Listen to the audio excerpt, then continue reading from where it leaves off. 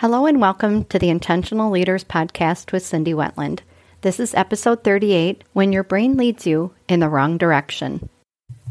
Hi, I'm Cindy, an educator, certified coach, and passionate learner on all things leadership related. It seems like just yesterday I was fresh out of grad school, wanting to make my way in the world, longing to make a difference to people, to team, to the business. Little did I know how challenging it would be. Fast forward several decades later, I've made a career of leading while teaching and coaching thousands of leaders to be at their best, most effective selves. Along this journey, I've captured so many insights, lessons, and techniques on how leaders become amazing, and also, as leaders, when we get it wrong. I'll share them all right here, because I founded Intentional Leaders to provide easy access to these kinds of lessons, and equally important, to help you build the presence, confidence, and credibility you need to be the leader that everybody wants to work for. Because I know leadership has its challenges, but learning to lead shouldn't be one of them.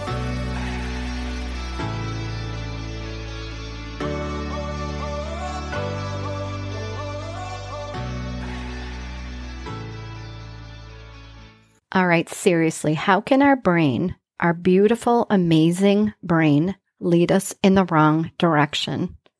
I can't even fathom how it's possible. By the end of this podcast, you'll know how it does. So I'm going to give you a scenario and tell you a little bit about an interaction. And I want you to place yourself into this scenario and really dial into your thought process and how you would react to it. So here's the situation. You have a colleague of yours that is highly unpredictable. His name is Fred. Fred can be so antagonistic in trying to get his way, and you've had some previous uncomfortable interactions with him. Some have been very public. Yesterday, you were in a budget meeting discussing the needs for the new year. It was ugly. Resources are tight, and everybody's concerned about getting what they need to accomplish their goals and plans. Fred was combative again, and he raised his voice to you. He actually yelled at you. Yeah, like in front of everyone, including your boss. You, of course, handled it the best you could in the moment, and then you left that meeting feeling embarrassed and frustrated and angry. So as you think about that situation, I'm going to present a few potential scripts that could be running through your mind. I'm going to give you different scenarios, 5, and see which of these might resonate most closely with your possible point of view in this scenario with Fred. So it's the next day, and you think about the interaction. Number 1, you just can't stop thinking about Fred's inappropriate actions. That raised voice, his bad behavior, you keep thinking, how could he have treated me so unprofessionally? It's so rude. It's bullying in the workplace. And you think he always needs to get his way. You wonder, why hasn't anyone addressed this before? And how does he keep getting away with it?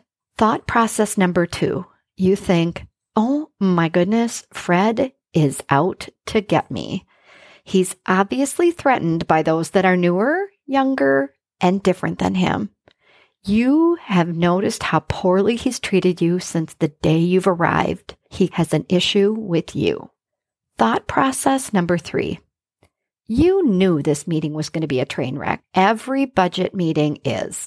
No one in this company knows how to collaborate or knows how to compromise. Plus, Fred was there. And when he's in the meeting, it's going to be a catastrophe. He advocates for his team and his team only. He doesn't care about what the rest of the company needs. You've been down this road and you expected this to happen. You expected that he would react in the same way. The budget meeting was a train wreck, and Fred did what Fred always does. Thought process number 4. You leave that meeting thinking, oh my God, I'm going to be fired. It's inevitable. You weren't prepared for the meeting. You couldn't even advocate for your own budgetary needs, much less get a word in. And now your team, they aren't going to get what they need. Plus, your credibility was undermined again. You wonder, Will you ever be able to earn back the respect of your peers? And of course your boss was there. This is a nightmare. You're doomed. Thought process number 5. He shouldn't be acting this way, and I shouldn't be treated this way. This is just not right. I don't think people should be allowed to behave like this at work. It is unacceptable. All right. Did you see yourself in any of those thought processes? And maybe it's not cut and dry because, we made up Fred, but in terms of how you might react or what you do when someone is treating you in a certain way, it's important to note. Considering how you think about interaction and how you perceive the world is vital to your professionalism, your credibility, and also to your well-being. So we're going to talk a little bit about cognitive distortions. What the heck does that mean? We'll, of course, go to our trusted source, Wikipedia, and Wikipedia says a cognitive distortion is an exaggerated or irrational thought pattern. It's a negativity bias. These kinds of distortions are thoughts that cause us to perceive reality inaccurately. And you know what? They lead us to stress, anxiety, poorer well-being, and even depression. The good news is we can change the patterns, but first we have to know what they are, catch ourselves, and reframe our thoughts. Sounds easy, but of course it's not. So those 5 thought patterns that I talked about earlier, I'm going to tell you what the cognitive distortions are. Let's say number 1, you just can't stop thinking about Fred, his voice, his bad behavior. How could he have treated you so rudely and unprofessionally? This is called filtering. Filtering is when we engage in all the negative details and we magnify every single negative detail while we basically filter out anything positive about the situation.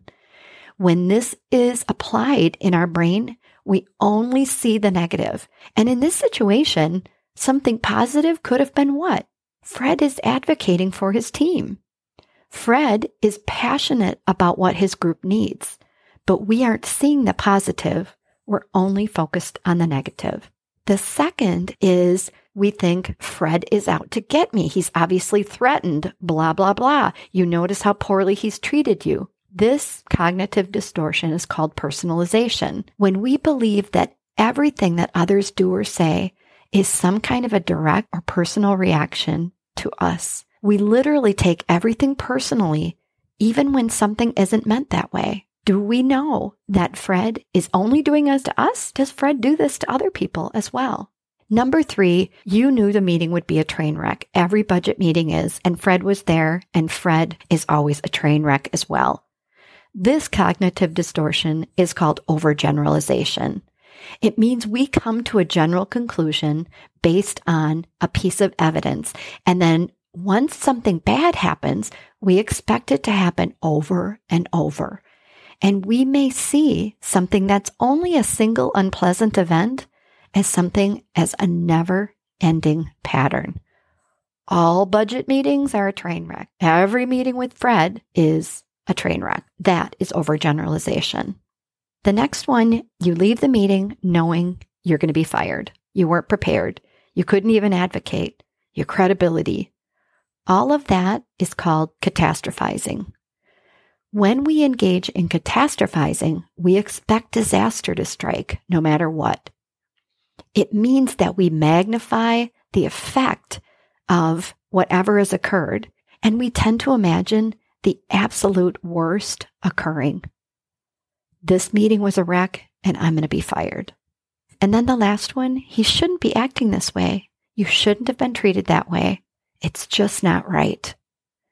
This is called shoulds. Should statements are a list of rules that we have about how every person should behave. I have a previous podcast about this called The Manual. But people who break the rules make us angry. But also we feel guilty when we break our own rules.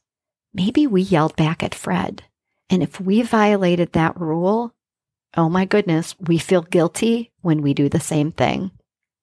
The crazy part about this is these are only 5 of many cognitive distortions: filtering, personalization, overgeneralization, catastrophizing, and shoulds. These are only a few. There are so many more. And spoiler alert, next time we're going to actually take a look at a few others. But for right now, we change cognitive distortions by self-awareness. My challenge to you is for the next week, be hyper-aware, both of your own thoughts and of those around you. Notice the line of thinking.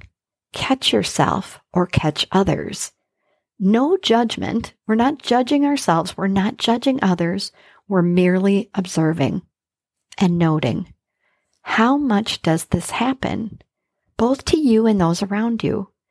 And also, what is the impact of this line of thinking? Pay attention and tune in to your inner voice. And then next week, we're also going to focus on a few more common distortions and also what to do about them. And in the words of Thomas Szasz, clear thinking requires courage rather than intelligence. This week, be courageous and listen to what's going on in your head. Cognitive distortions are everywhere. So thank you for listening to this episode because this is a challenge. It's our brain leading us in a potentially bad direction. Tune in next week. We're going to cover a couple more and then what you can do about this brain challenge.